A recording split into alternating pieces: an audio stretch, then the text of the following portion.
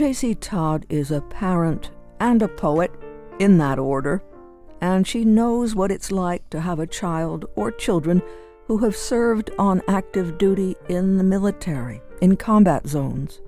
She knows the silence that can surround the experience of military veterans upon returning from war, and the ache on the part of a parent or loved one who wants with all their might to understand the pain, the fear, the terror held so tightly inside.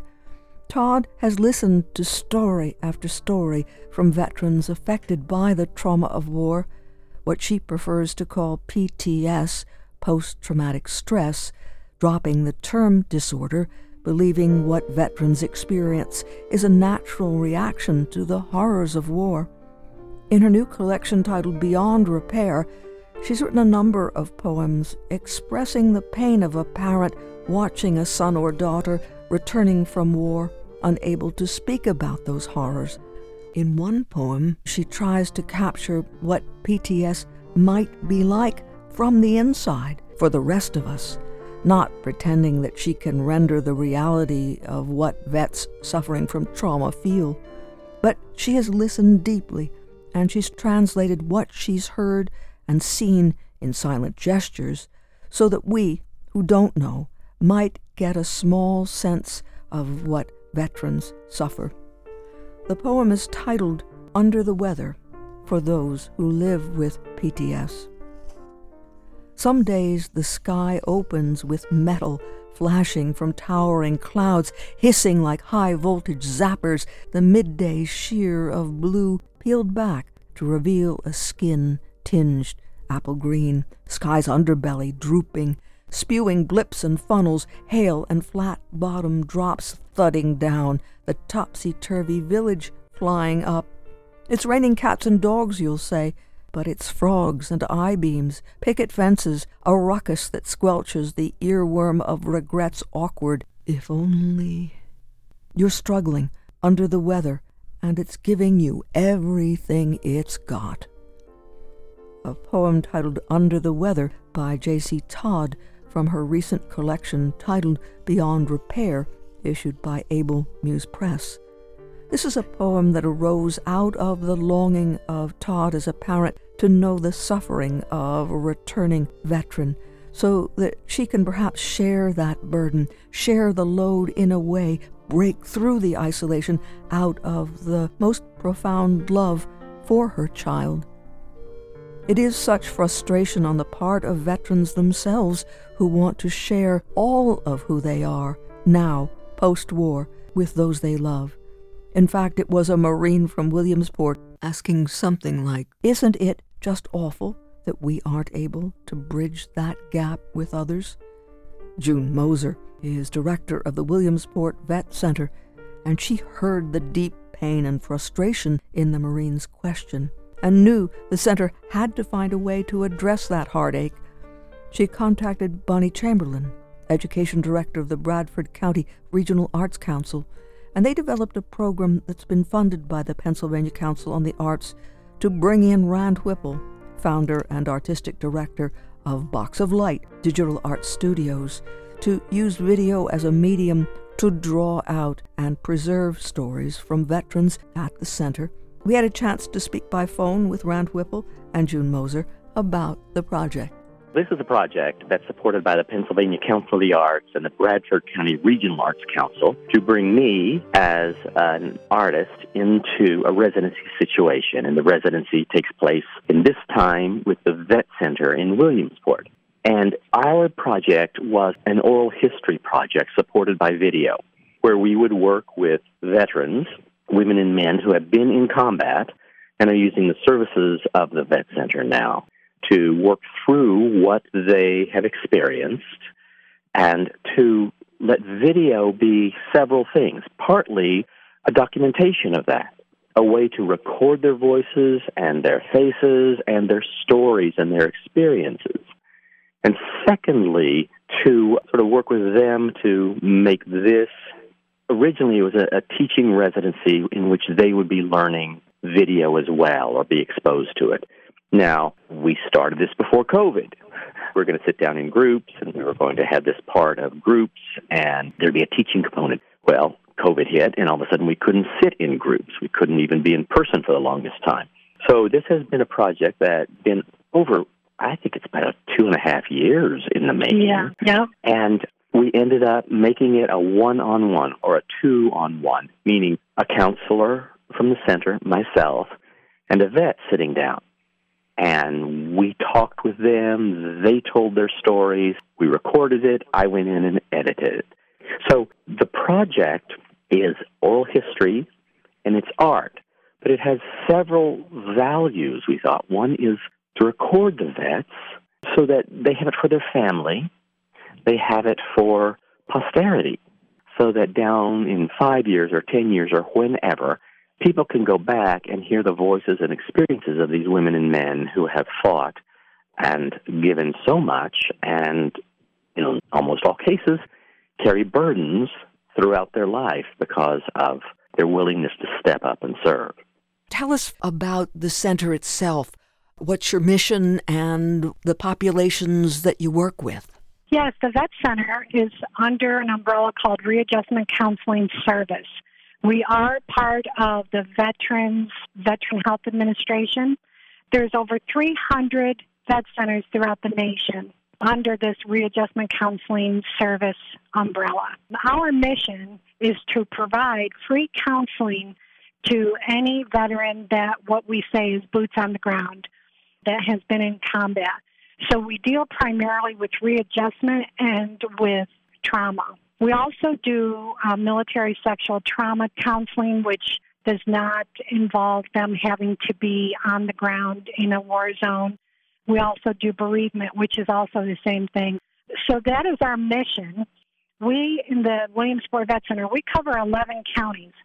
So the flexibility that we have with our vet center is different than what the VA has, which kind of makes us unique. Well, there's many things that make the vet center unique from the VA. And one of them is that we can also see families, and we can see the spouses or the girlfriend of the veteran that was in war that is struggling from symptoms of PTSD or readjustment from the experience of being in war. Now, because of COVID, we have been doing a lot more telehealth, and we've also been doing phone sessions, but the Vet Center will always remain open during our hours of business, which we also have flexibility as needed. So we really try to meet the needs of our veterans, even with our groups. As time goes by, sometimes our population changes and the needs change, and we'll see, I think we have enough people that would be interested in a guitar group, so we established that. I think we have enough people that could really benefit from an art group. So we had, at one time, 3 of them by an artist that volunteers his time, who is also a Vietnam veteran. So that has been extremely beneficial as well. So that is our mission in a very short nutshell. Of course, I could go on. I'm just really passionate about our mission. I'm passionate about vet centers. I love what we do. I love the flexibility that we have, and I love how we meet the needs of our veterans.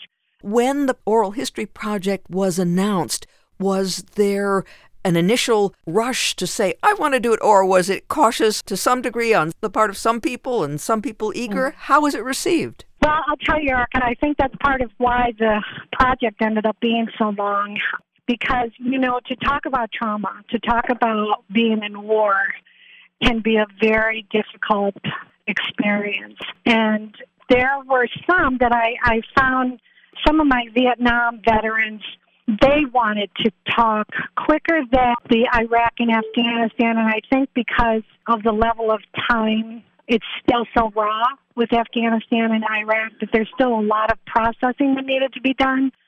So it really needed to have some conversation as to what does this look like.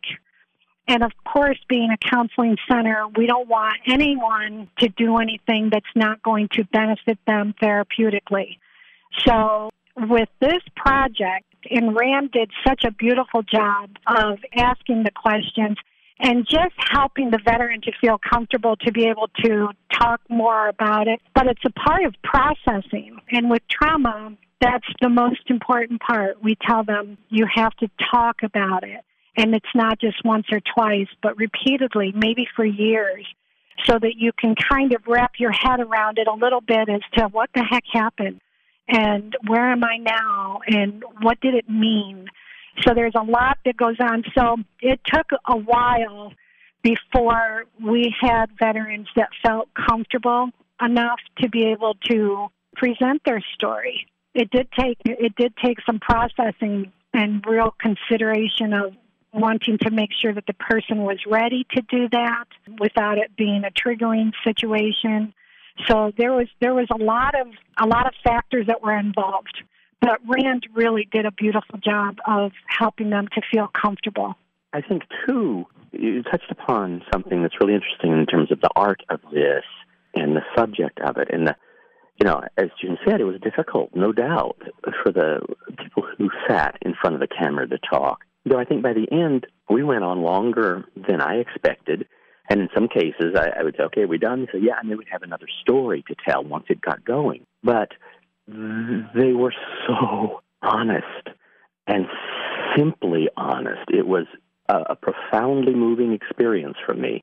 It was transformative for me in terms of how I thought about war and the people who serve our countries in that way. I grew up during Vietnam as a young person thinking, war is bad and it's an unjust war, and they may be or they may not be, but the people who sometimes put their hands up, and this was a phrase repeated by a few vets, I was the one who put my hand up, and some who were drafted, and so were not there by any choice of their own, but those who step up for service. It is what we ask of them and the burdens they shoulder at the age of 19, 20, and 21 is awe-inspiring. It is so moving. And what my job as I watched this was to just let them speak, find a way that experience I could lead to what the next thing was, but also to just not get in the way. And so when you edit, too, it is an arts residency, and we're using arts to facilitate oral history and something that will stay, we hope. So you kind of go, well, simplicity is all that's needed here. I don't want to get anything artsy in the way. I need to just let these find the way that the most direct, honest presentation of this is allowed to shine through. And that meant, don't move the we were all still camera, basically, but don't move around in editing. Just let it see and maybe zoom in on eyes that are focusing on something sort of in space that they're remembering. But by and large, to just let these brave men and women speak. And it was, again, just profoundly moving for me. And the idea that they had the opportunity then to view what they had said to you, that must have had an impact, because sometimes they're hearing themselves say it for the first time. What happens when they can see themselves telling these stories? Yeah, it was very contemplative for them to be able to see themselves. A lot of times they would say, that doesn't sound like me. As we often do once we hear our own voices, but once they got beyond that, they would become very thoughtful, because it would take them back again to where they were, basic training, what it was like to go to war. Some of them shared some of their traumas that was very emotional, very hard, that they're still, suffering from. And so I always made sure that I was next to them, not next to them, but in the same room, because I want to make sure that they're okay. To be able to look at yourself and hear yourself talk about something that long ago or maybe just that recent ago, and to have to review and feel all those emotions again can be difficult, but that's what we do at the center. We do trauma processing, and this was an excellent tool for us to be able to help them. So that piece of it I feel so good about, because I do believe that every single veteran and a spouse, we had a veteran spouse, every one of them that had this experience, they benefited from it, because it was another step of processing and healing. And from the get-go, we said, you have final edit. Nothing is shown. In fact, I cannot tell your website at the end of this interview because every vet has not reviewed their footage. So there's not a word they say, there's not a gesture they use that is shown until they have said, I'm good with that. So it's really important that they were free to say what they wanted and know that they didn't have to edit themselves, and they would have complete control later to come back and go, yeah, I'm good with this, or I'm not. These videos are courageous, and they are gifts. They are gifts to their family. One theme I heard from vets over and over was, I feel okay talking to other veterans. I don't usually talk about this with other people. I haven't told my family. I don't tell, I never sat down with my family to tell them this. And this is a gift to their descendants, for their children, even their grandchildren, to be able to say, this is what I experienced. So there's a history to it that I think is part of our national history, the fabric of our history. But I also think there's a tremendously deep and personal history that we want these videos to play a part. We need to find a way that they can last as long as they can last, or as many generations as they can last. Again, just a profound gift these vets are giving to their families. It brings me to why this and how this got started. I had an Iraq-Afghanistan group, and for several weeks they had been working pretty intensely on their traumas and what they all could relate to as to some pretty horrific feelings and experiences that they had had. And as they were getting ready to leave, this young Marine looked at me and he said, isn't it too bad that our community and our families can't really understand what it is that we've been through and who we are? And that stuck with me. It was like, what can we do to help them, to be able to help the community and their families to understand more? And this is how this whole thing got started. So, it really is, it's very much a therapeutic process for our veterans that I am just thrilled that we've been able to offer to these veterans. And we went back to World War II. We had two veterans who were in their mid to upper 90s and just went from there. And there were themes and experiences that went through all of these wars and all of these experiences. And we had one who was a bombardier over Germany. He sat under a bomber with those glass encasements that sit on the bottom of a bomber, however many thousand feet they fly, and lived a life. But he said, it still comes back to me at night. He said, there's this amazing speech he gives, and it falls down, Erica, just like the most beautifully composed poetry. Everybody was so eloquent. I think the depth of their experience just honed what they had to say down to its essence. And he said every veteran has a wounded mind, and he mentioned how it comes back at night. And that was repeated again and again of what, again, service in a war zone does to one for many reasons, from things you see, things you are a participant in, the position you're placed in, the danger and life-threatening danger you're placed in, the hardships. And so those carry on. And while it was so clear over all 75 years of vets that the packs are removed, the physical packs are taken off and set down, emotional experiences never come off. And the Vet Center does such an amazing job. One of the vets in an interview, counselors said, we can't change the past. What we can do is change how you react to it. And that's one of the great gifts the center gives to these vets, is the ability to not, you can't change that. It's there, it's on your back and in your soul, but they do an amazing job of helping the vets make sense of it and integrate it positively into their lives. And the idea that you just said so wonderfully, Rand, about the ability of the vets to articulate their experience in a way that was, like you used the word poetry. This is a project that certainly gives us a sense of why story and storytelling is so powerful in our lives, right? Yes, absolutely.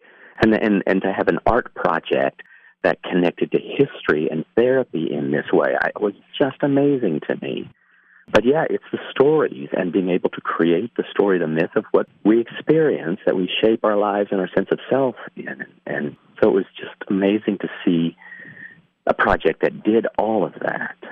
We don't like to refer to them as wounded. It's truly a natural response to an unnatural situation. So for them to know there is hope, that, like Rand said, we can't change the past, but we can help you to get to the other side of it. So I always say, so it's not a punch in the gut. You'll always remember it, but we want to get you to a point where it's not a punch in the gut when you do think about it, or it's not a nightmare that keeps you up at night. So definitely, this has a lot of therapeutic value for sure, on many levels. And as we go forward to the next step of the project, even though the residency itself is over, is where these videos reside and how people have access to them.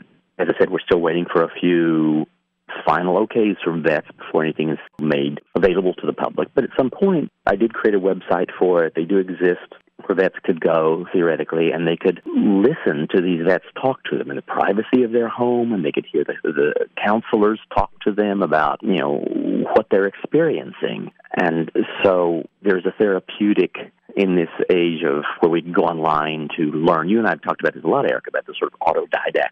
We're in that era where everybody can get the information they need, people can learn, and people can access this too to learn what it is they're experiencing, how to put it into shape and to connect to those who share those experiences.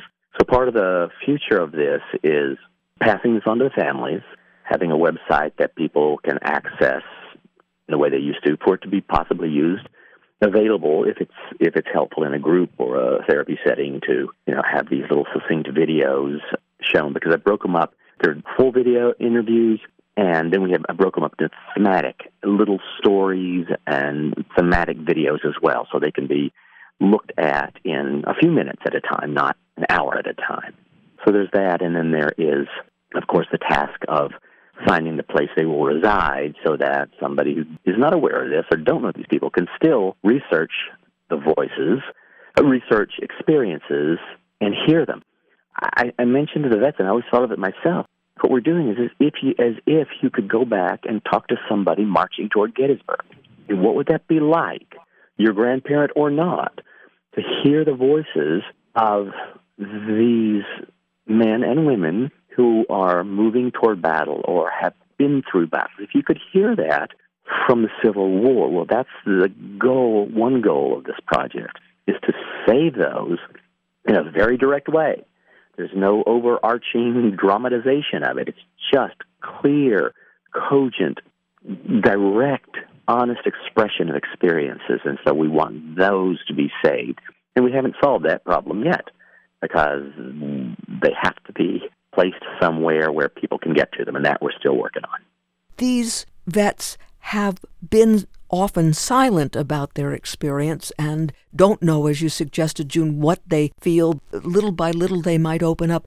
But Rand, I would suspect that you, in a different way, found the power of silences within the way they spoke. They would. Oh my, yes. Isn't that right? Absolutely. You would see them, and they would. The pauses are so evocative and so much as powerful as what they are saying. And again, there was a look I saw again and again of the vets talking and just going to a place a foot and a half in front of them in space where that memory is happening. So yes, the silences were an absolute part of what was being spoken of. You said it was transformative for you, Rand. What kinds of things would you say in that regard then for you? Oh my, I do not now see anybody in uniform. I do not see anybody with a hat that is of one of the branches of the service that I do not think differently of. I didn't think badly in any way before, but I am appreciative. I am moved. I am in awe of what they were able to do that I don't know that I could have. I just cannot fathom that I in the situation that they were in could have acted in the way they did with the courage and fortitude and bear the burdens that they have, in different ways carry. So it changed the way I looked at service. It doesn't mean I think that wars that shouldn't happen. It means that I separate those who have the courage or by chance have been chosen or have been chosen to serve those needs of our country. And I admire them across the board. And everybody was different. We had some who said war is terrible, what we did is a crime. Others who said, I believe very much in my country, and I'm very proud to have served, and both said both. And so we ran the gamut of age and war and gender and experiences. And June, what sense do you have now that the project has formally come to a close? Is there a feeling around the center? Anything you can say that this has had some sort of impact? Well, I don't think we've gotten that far into it yet. What we want to do is that once the project is completed and all the veterans have given their okay for us to be able to release their interview, we're going to be using these clips with their permission in groups as tools. And so we'll play them over and over again.